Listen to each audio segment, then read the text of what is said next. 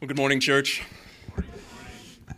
It is good to gather again to hear the announcement of the gospel, to join our voices together in singing in unison, and to also open God's word and to hear it preached and to have it spoken over us. So if you haven't already, would you turn in your copy of God's word this morning to the Gospel of Matthew? We'll be looking at the last few verses of this gospel, considering Christ's commission to the church, and one of the most important and relevant passages that we could give to consideration as a church together. And as we begin to consider this, would you join in praying with me, asking for the Spirit's help as we spend time in the Scriptures this morning?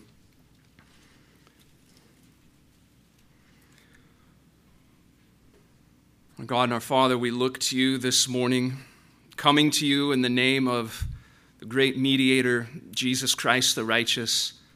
Lord, we rejoice to hear and to remind ourselves that he is the great shepherd of the sheep, that he is the overseer of our souls, that he is the firstborn from the dead, that he is the head of the body, his church. Lord, we rejoice to hear that he is prophet, priest, and king.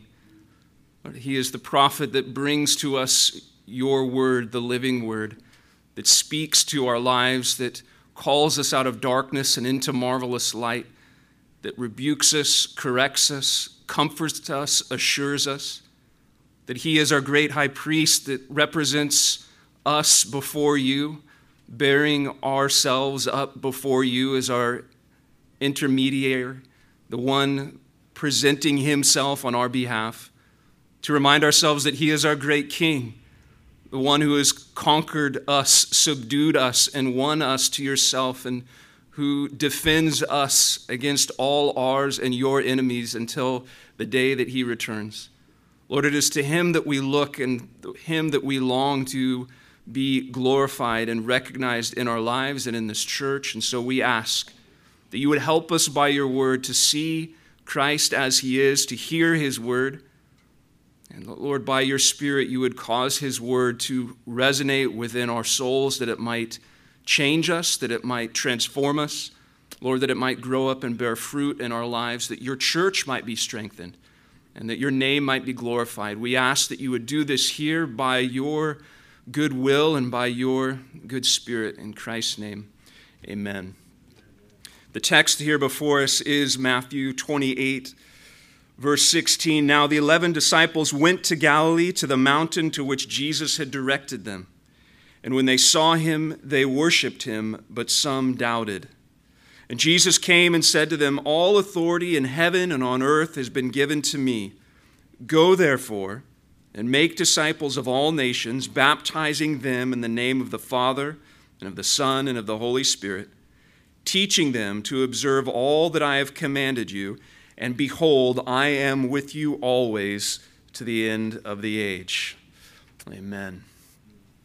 Well, I think there are those moments in life when we all inevitably ask ourselves, what am I doing here? There are those certain moments that we assume we ought to be doing something, but I'm not quite sure what that is. And it is a valid question because no one wants to be just wandering around aimlessly without any sense of direction. Maybe you've said this to yourself after scrolling through your phone, after you've lost track of time and said, what am I doing here? Or maybe you've even walked into a room and the moment you get into the room, you forget why you came there. And so you say, what am I doing here? Or sometimes we say this to ourselves as we sit down to tackle a term paper, or to finish a project, or to open the garage door in an attempt to organize it and say, what am I doing here? It is a legitimate and often asked question. But fortunately, when we come to the question of Christianity, and when we come to the purpose of the church, we are not left to wonder. There is no reason that any Christian with an open Bible should be in the dark when it comes to answering the what are we doing here question. Jesus has been tremendously clear. He has given his church a direct charge and a very straightforward command. Go make disciples. This is the mission statement of the church. And this mission statement is not the result of some marketing test group that found that this polled really well in the demographic of 25 to 65, nor is this the invention or the great experiment of the artsy creative folk who said this will really resonate with people today. This right here is the command of Christ our captain given to his church, with which he is purchased with his own blood. Go make disciples. Now, in hearing that and reading that as we just did, you might argue that this great commission really isn't that great. Now, it certainly is in the sense of its scope, how broad it is, and its significance, and what we're calling people to. But what Christ calls his church to, we must be honest, is quite ordinary. It is, at least, it ought to be quite ordinary. What Jesus is after here ought to be the general practice of every Christian in every church in every age. In that sense, it is quite common. It ought to be quite familiar. And so what I'm saying is that what we're laying out here this morning and what we're considering, it's not unique to us as a church. It's not as if some church could uniquely say, hey, this is our mission statement. Nobody else has figured this one out, but this is what we're doing. No, every biblically faithful church really ultimately at the end of the day ought to have the same mission statement. Go make disciples. And according to what Jesus teaches here, it is impossible to be a follower of Christ without helping others follow after Christ. Let that sink in for a minute. Likewise, what this means, if we seek to be the people of God, a church that honors and follows Jesus, then we will be those who are collectively helping one another follow after Christ. And so if we're going to ask the question, what ought Veritas Church set out to be doing? Well, at some point, we must open to our Bibles and point to this. And we'll make disciples. What I want us to see this morning is while this sounds very ordinary, and oftentimes will look very ordinary, it is propelled forward by the greatest news, and it culminates in the greatest event that we could ever imagine. And so what I want us to do is just recognize and think along these lines in regards to this Great Commission, that we, number one, go in his authority, that we go to make disciples, and that we go with Christ. Let's consider these three elements as we consider this charge that's given to us and to all of Christ's church. He says, first of all, in verse 18, we go in his authority. If you notice, this command to make disciples, it's prefaced by one word, therefore. And that means that our reason, our emphasis, our motivation for making disciples, it lies in what was just said in verse 18. It is the issue of authority. Now, authority is not new to Matthew and his gospel. It's not as if he just slips this in the last few verses saying, by the way, Christ has authority. What you'll find is if you read through the Gospel of Matthew, this issue of authority is one of the major threads that ties all of this together. If you remember back in chapter 8, just after Jesus finishes preaching and teaching on the Sermon on the Mount, we are told that they were in awe as he taught with authority. Later in chapter 9, we read that Jesus has authority to forgive sins. Chapter 16 and chapter 18 deal very critically with the authority of Christ and his church. And then here in chapter 28, Jesus declares that he has the authority to send his church. So if we're going to understand the role of the church and our role within his church, we must be clear, first and foremost, on the authority of Jesus. Remember what we're told in Scripture, very specifically that Jesus has authority over all powers in all ages. We remind ourselves of this in the opening chapter of Ephesians, when Paul says that he worked in Christ when he raised him from the dead and seated him at his right hand in the heavenly places, far above all rule and authority and power and dominion, and above every name that is named, not only in this age, but in the one to come. We also remind ourselves that as we look around at other human beings, other image bearers of God, that Christ also has authority over all people. That magnificent passage in Philippians 2, verse 8, and being found in human form, he humbled himself by becoming obedient to the point of death, even death on the cross. Therefore God has highly exalted him and bestowed on him the name that is above every name, so that at the name of Jesus every knee should bow in heaven and on earth and under the earth, and every tongue confess that Jesus Christ is Lord, to the glory of God the Father. Jesus Christ has authority over all powers, all principalities, over all time, and over every man, every woman, every image bearer of God. Christ is above. The authority of Christ is extremely relevant as we consider our charge to make disciples, because it helps us if we're going to answer one very pressing and relevant question, which is this: who gives us the right to make disciples? That is a question that is being raised with more and more frequency in the age and the culture that we live in. And it's a legitimate question. Don't dismiss it.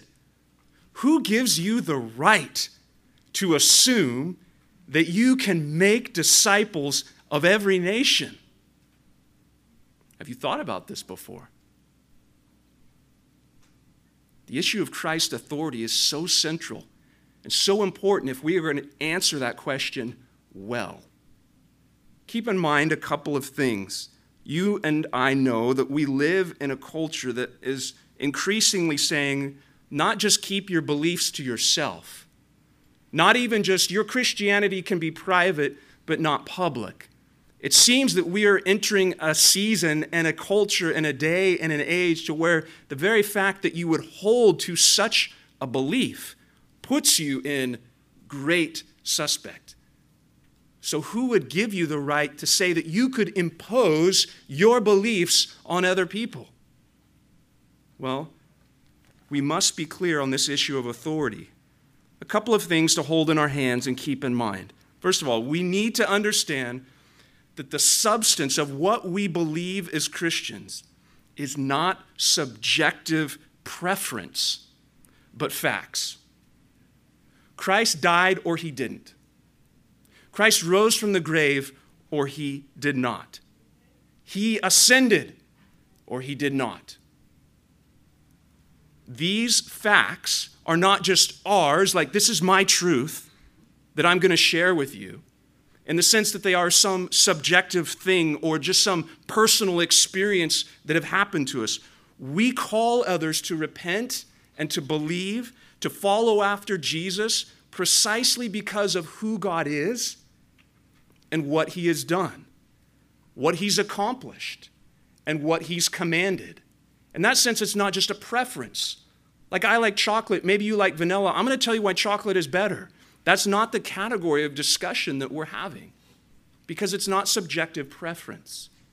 And thirdly, this means then that preaching and evangelism and our discipleship, we're not imposing anything because we can't. That is the job of the Holy Spirit. What we are doing is we are declaring, we're announcing, we are proclaiming.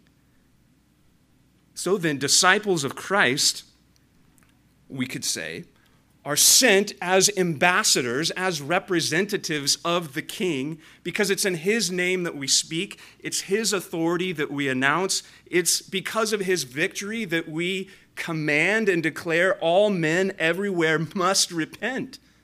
It is because of Christ's authority that we go, that we make disciples. And what I'm getting at is that if we do not begin with the authority of Christ, what will happen is eventually we will veer off into these dangerous shoals of pragmatism or emotionalism or just pluralism. Unless we hold fast to the authority of Christ, eventually any sense of go and make disciples will erode away in the face of any sort of opposition. Listen to what John Stott wrote about when he talks about Christ having authority in heaven and earth. Listen to how he thinks about this and ties this together. He says, the fundamental basis of all Christian missionary enterprise is the universal authority of Jesus Christ in heaven and on earth. If the authority of Jesus were restricted to earth, if he were but one of many religious teachers, one of many Jewish prophets, one of many divine incarnations, then we would have no mandate to present him to the nations as the Lord and Savior of the world. And if the authority of Jesus were limited in heaven, if he had not decisively overthrown the principalities and powers, we might still proclaim him to the nations, but we would never be able to turn them from darkness to light, from the power of Satan to God. Only because of all authority on earth belongs to Christ dare we go to all the nations. And only because all authority in heaven as well is his, have we any hope of success. Because of who Jesus is, and because of what Christ has accomplished, the church finds her confidence in her mission. All authority. We go in the authority of Christ. But secondly, verse 19, we go to make disciples of all nations. Look back at your scriptures. All authority in heaven and on earth has been given to me. Go therefore and make disciples of all nations, baptizing them in the name of the Father and the Son and the Holy Spirit, teaching them to observe all that I have commanded you. Now, as you hear those words, perhaps you hear an echo of another passage within Scripture, a very foundational and central passage to the redemptive arc of God's plan of salvation. Perhaps you hear the echo of Genesis 12:3. Our Lord's word to Abram, I will bless those who bless you, and in him who dishonors you, I will curse, and in you all the families of the earth shall be blessed. Here in Christ's commission to his church, we see another example of God's unending faithfulness to his own promise. The seed of Abraham has come, Christ, and through him, all the nations of the earth are going to be blessed. Through him, all the nations of the earth are to hear and are called upon to receive this blessing that God has sent in his Son to reconcile sinners to himself. He sends his people to all the nations, to all the ethnos of all the people on the planet. So, what does this actually involve? What does it mean to go to make disciples? Well, certainly, as we hear Christ's words in verses 19 through 20, the twin foundations of baptism and teaching are going to be involved in this making of disciples. In one sense, you could say that baptism and teaching will characterize true discipleship. Where disciples are being made, you will find baptism and teaching the commands of Christ. Why? Well, because baptism is just the delineation of who is a follower of Christ. Baptism is the sign of the new covenant that marks out followers of Christ for who they are. The Acts 2 understanding of repent and be baptized. That's what it means to be a disciple, that you've been marked out. It's going to involve that. And because following Jesus involves turning away from sin and self and following after Christ, baptism belongs to those who repent and believe. So discipleship will be characterized by baptism, but he also says that it will be characterized by teaching. If discipleship means that we are learners or followers, then we must receive instruction. We can't follow after someone if we don't know their ways. And we can't truly be a disciple of someone if we're not heeding their instruction. And so discipleship in that sense will involve teaching, instruction. But let's press this further. How do we actually make disciples? Let's break it down further. Let's take the schematic and let's blow it up and look at the different parts. What is actually involved when we talk about making disciples? Does that just magically happen? The Apostle Paul was not only a tremendous evangelist, but he was highly invested in discipleship. Turn over to the book of Philippians. And what I want to do to, in a sense, look at the expanded view of the schematic here in Matthew 28 is by looking to Philippians chapter 4, verse 9. This almost passing sentence that you would move on to in chapter 4, but is so helpful if you look and to listen at what Paul is saying to help us get clarity on what it means to make disciples.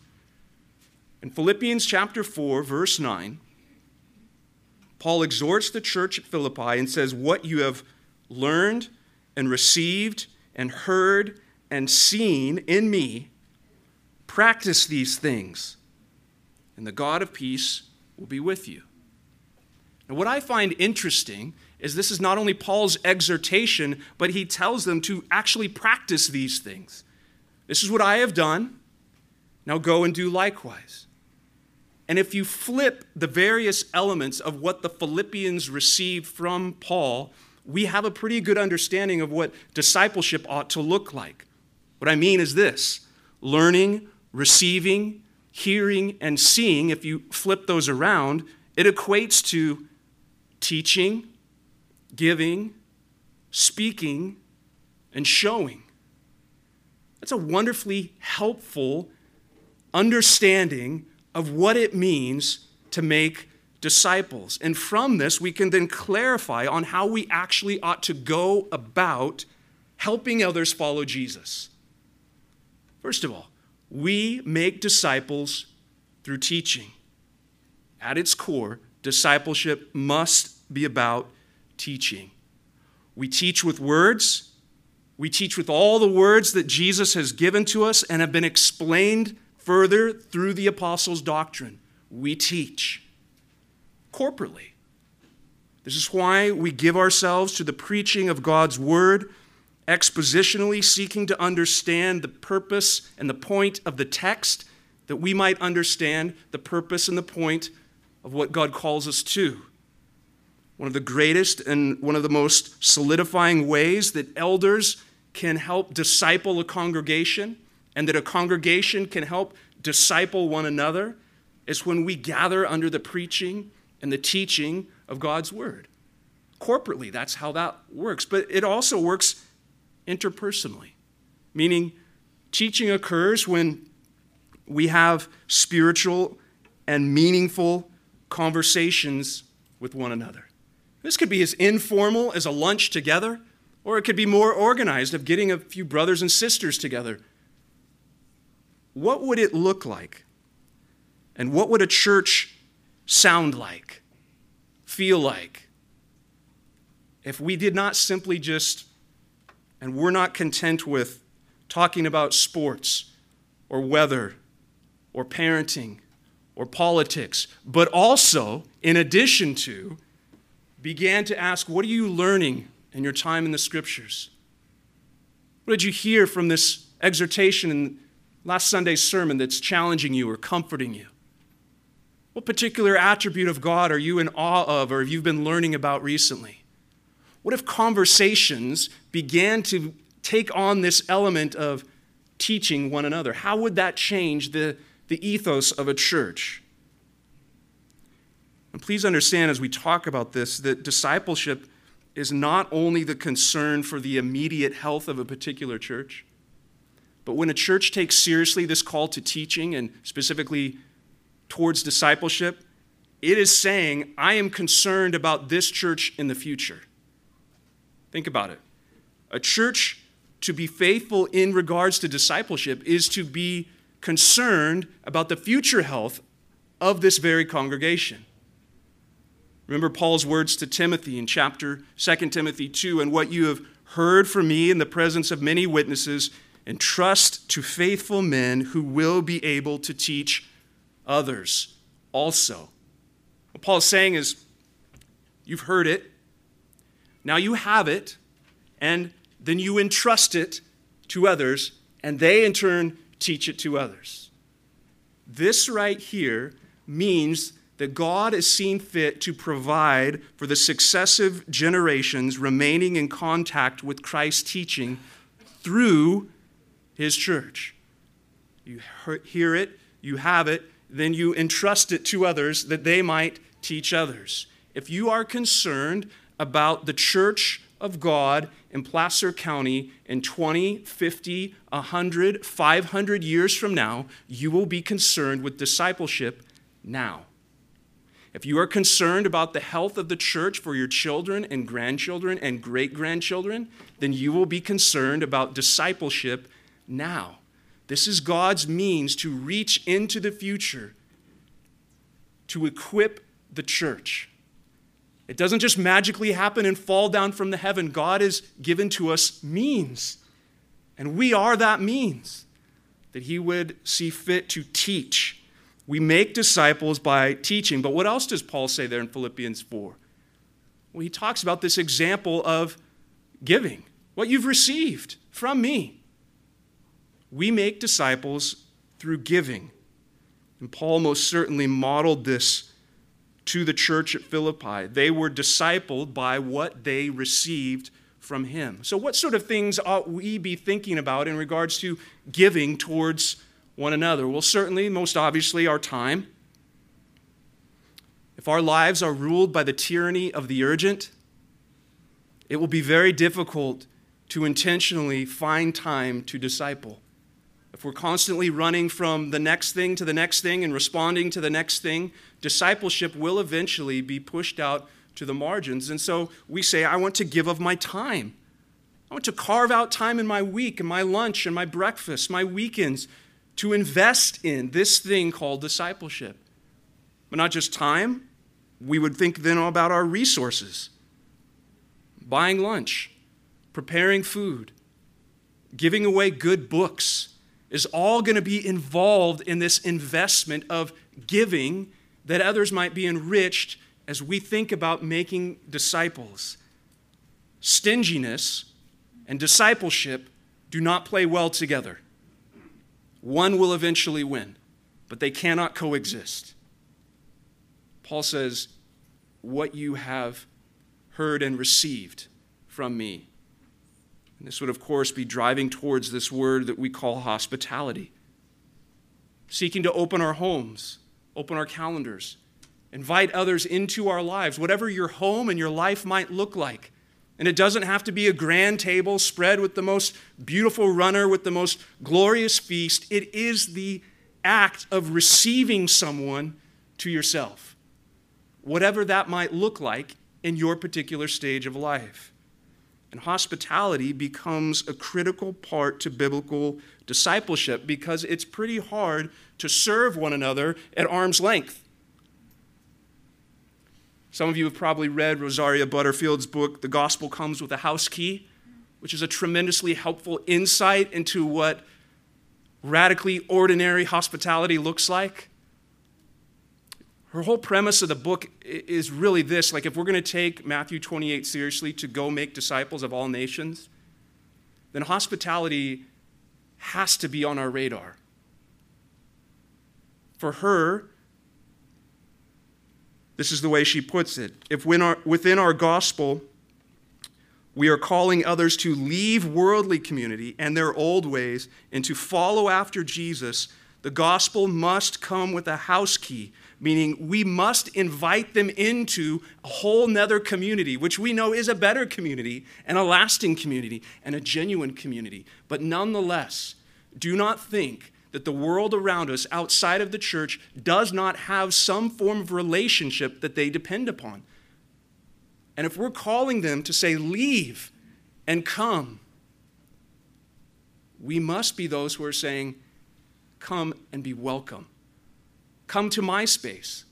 Come to what I can provide you. Come to how I can serve you. Come and listen.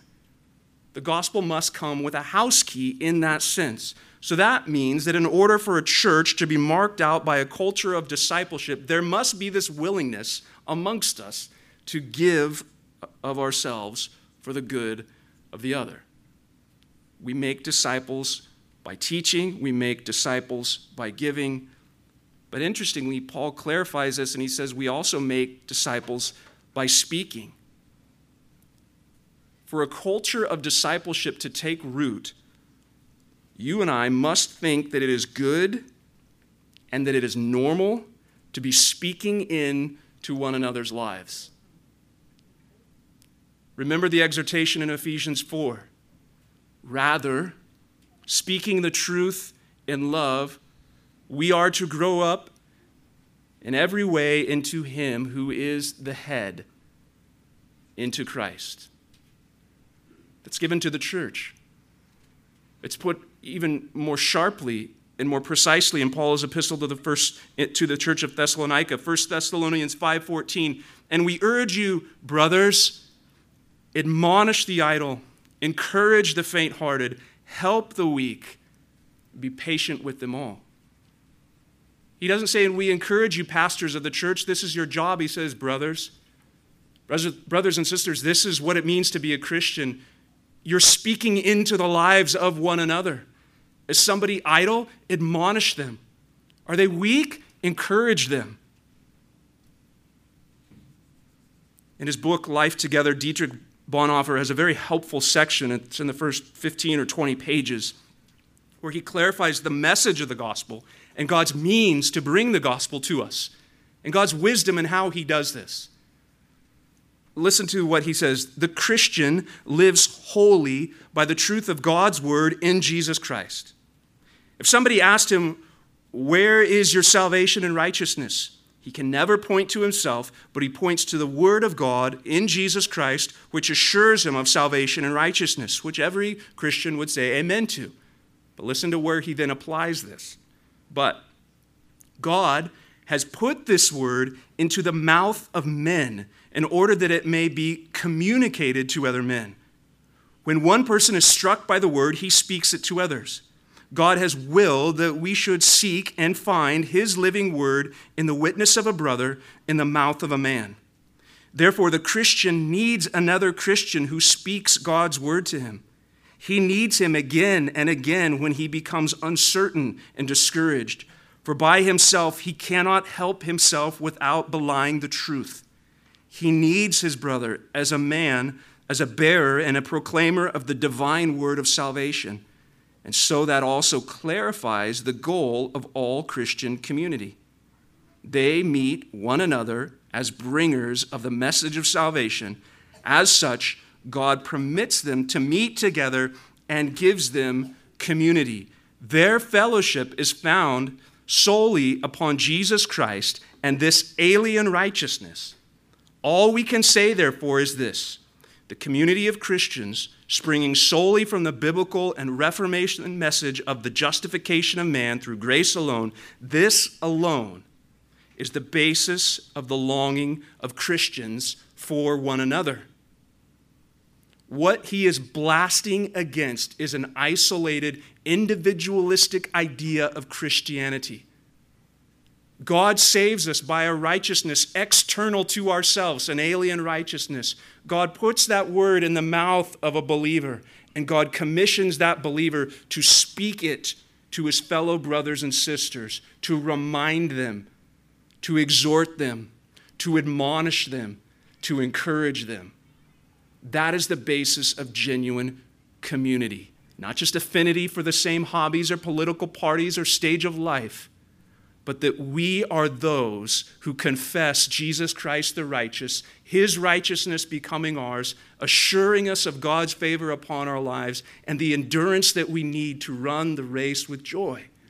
This is the basis of genuine Christian community. We make disciples by speaking. But also, if we consider Paul's template here, we would say we would also make disciples by showing. Paul was not content with merely an information dump. He was not content with merely giving them piles and piles, reams upon reams, scrolls upon scrolls of information. He talked about example. What you have seen in me. What has been modeled by me. We make disciples by showing. Now, don't throw the baby out with the bathwater. Discipleship must involve head knowledge. It must involve clarity. If we are muddle-headed in what God has called us to and who he is, we will do no good in speaking into one another's lives. But discipleship is not just speaking alone. Discipleship is not information alone. Discipleship is more than that because it involves transformation. Not just the gathering of information, but the desire to see genuine transformation in the lives of one another. Ultimately, discipleship involves living out the whole Christian life before others. So we read together. We study together in order that we might help each other obey all the commands of Christ. Don't overlook that. That's in the Great Commission, teaching them to obey. At the end of all of this information is a life that is ordered according to the mind of Christ, a life that reflects the good design that God has given, saying, this is who I am, you are my image bearers, this is my will for your life. Discipleship has as its goal transformation, living out what it means to be an image bearer of God. How do we impact the lives of others? Spend time with them. This is not an extrovert thing. This is a Christian thing. Spending time may look different in different seasons and in different homes and in different situations, but isolation is not a possibility. Spend time with other Christians. Modeling requires being in the lives of one another. Because really, the how of discipleship, it's not that complicated. It's about doing life with other people as we all journey towards Christ. We make friends, and then we help one another as we walk and follow after Christ. Helping others follow Jesus as we're following Jesus. That's the best definition of discipleship I have come across. Helping others follow Jesus as we ourselves are following after him. This is what I mean by discipling. And let me press that further and say, if you say that you are a Christian, but you are not helping someone in some way follow after Jesus, then I don't know what you mean in saying that you're a follower of Jesus. Because it is very hard to read Matthew 28, hear Christ's charge to go and make disciples, and say that that is distinct from what I am and what I do as a follower of Jesus. Because we hear Christ's clear call, discipleship is wound up in following after Christ. So we go in his authority, we go to make disciples, but lastly, what are we told? Back in Matthew 28, we go with Christ himself. Listen to the last words of verse 20. I am with you always to the end of the age. Isn't it wonderful that the last words of the Gospel of Matthew really tie together the first announcement of chapter 1? Do you remember the announcement in Matthew chapter 1? All this took place to fulfill what the Lord had spoken by the prophet. Behold, the virgin shall conceive and bear a son, and they shall call his name Emmanuel, which means God with us. The announcement of the Redeemer come into the world with the great title of Emmanuel. And what are Christ's words before his ascension here in Matthew 28? I'm Emmanuel. I am with you always till the end of the age. Literally, you could say, I am with you all of the days until the last day. This is not just a promise that Christ will be there on the distant horizon cheering us on like, you can go, I'll be waiting for you, come on. He is saying, no, I'll be with you. And all of this that I'm calling my church to, I will be with you, not just in the future, but each day as we live, he goes with us. Now, church, this is such great news and such a wonderful encouragement to us in our ordinary lives that we go with Christ. He's not distant, patiently waiting for us. We're united to him now, and he goes with us in this very charge that he gives to us.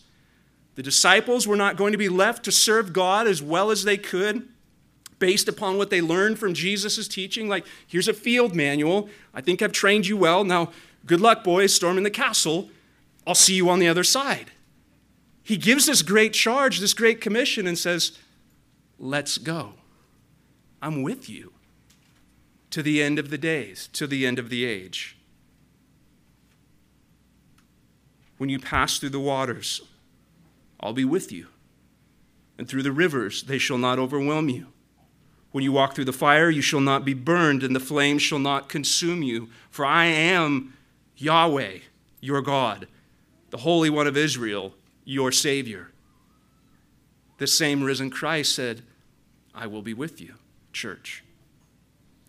So in a very real sense, the Great Commission is great because of the great companion that we have to walk with as we fulfill Christ's commands.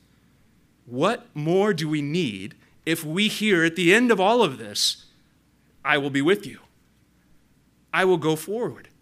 I will walk with you. And we compile all the other promises of the Scriptures. I will never leave you or forsake you. I will not leave you orphans. I will send my Spirit. All of this, the presence of God going with his people, is that not the great angst of all of Scripture? Moses' prayer, I'm not going unless you go with us. Joshua's great concern and the great exhortation given to Joshua. Is that not always the concern of God's people? Read through the Psalms. God, do not abandon us, because if people hear that we are your people and you've abandoned us, your glory will be brought into shame. If you do not go with us, and hear what does Christ emphasize again? I will be with you to the end of the age. What we must see then in tying all of this together is that the Bible does not present discipleship as an option. It's not an optional subset of some form of Christianity. If you have breath in your lungs, if you have blood pumping through your veins, you are a disciple. To be a human is to be a disciple. Go back to the garden. God did not give to Adam and Eve two valid options to choose from. Follow me or follow self. He gave a very explicit option. You will follow me, and if you don't, if you follow yourself, if you listen to the voice of the serpent, if you choose to reject my commands, death, separation, being cut off. The reality is that we are all disciples. The question is of whom? Who is teaching us? Who are we receiving from? Who is modeling their life for us? Who is speaking into our lives, giving us the counsel that we seek? We are all being discipled. The Great Commission charges us to go and make disciples of Christ to every nation, by every means possible. Brothers and sisters, God's means to reach the world is through his church. The way that we reach the world around us, the way that we reach our children, the way that we reach the farthest people group with the least amount of scripture in their hands is through his church.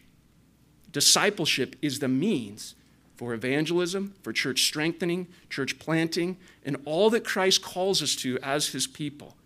This is why the gospel is such tremendously good news, because from birth, we are uninterested in this following Jesus thing. From birth, we are uninterested. We're actually opposed to following after Christ. We are dead in sin. We're lovers of pleasure rather than lovers of God, and we are blindly and gladly following the prince of the power of this air. But God, rich in mercy, pursues sinners, and he graciously makes sinners alive unto himself, reanimating them to be the image bearers that he intends them to be, to reflect the image and to hear and to receive and to obey as he intends. Christ has come to liberate us from the bondage of Satan, from the guilt of sin, and from the ruin of its corruption. In Christ, it stands this great promise of new life, the promise of new habits, the promise of new desires, to be a legitimate new creation. That is what is held out and proclaimed and accomplished in Christ. All of this is true because of the fact that Christ has dealt with the deepest issue that plagues us all, our sin and the corruption of our sin. So what this means is this command to go and make disciples. It's not a burdensome command. For those who've heard and received and have tasted, it's the farthest thing from burdensome. It is a joyful response to what God has done for us. And so to hear Christ say, go and make disciples, go proclaim what you yourselves know and have experienced. That is the desire then of every true believer. He has made me his own. He makes sinners into saints. How could I not compel others, plead with them, announce to them, remind them, exhort them that this is who God is. This is what he has done. And this is the means by which he's done it. If you're here this morning and you find yourself longing to be discipled, the church is God's means to achieve that. He's not left you. He hasn't somehow forgotten that the 21st century would be incredibly hard to disciple Christians in, and we're just going to have to wait till he returns. If you long to be discipled, Christ has provided for you in bringing you into his body, his church. And if you find yourself longing for a fruitful and supernatural spiritual body, discipleship is God's means to achieve that. The wisdom of God given to us to reach the world, to strengthen the church, it's the same thing. Go and make disciples as we turn towards one another and as we live our lives. And God sends us into this particular day and age that we live in. He's saying, this is my means to not only call sinners into repentance, but to strengthen you and to fill this world with my glory. Go make disciples. So a church can then, with all confidence and with great anticipation, say, yes, let's make disciples. Let's do that together. In Veritas Church, by God's grace and by his kind provision, that is my prayer. Regardless of what comes in decades to come, the one thing that could be said of this body is we make disciples. So may God, by his Spirit, cause the very words of God to make it so among us. Would you pray with me?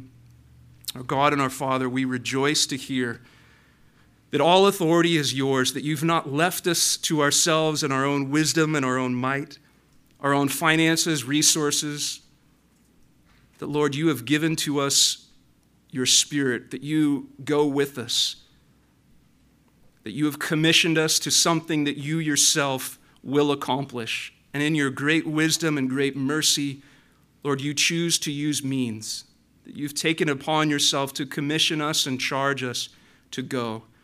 Lord, we ask that you would help us to see the wonderful and joyful call that you've given to us, that you would refresh us in the announcement and the hearing of what you do to reconcile sinners to yourself.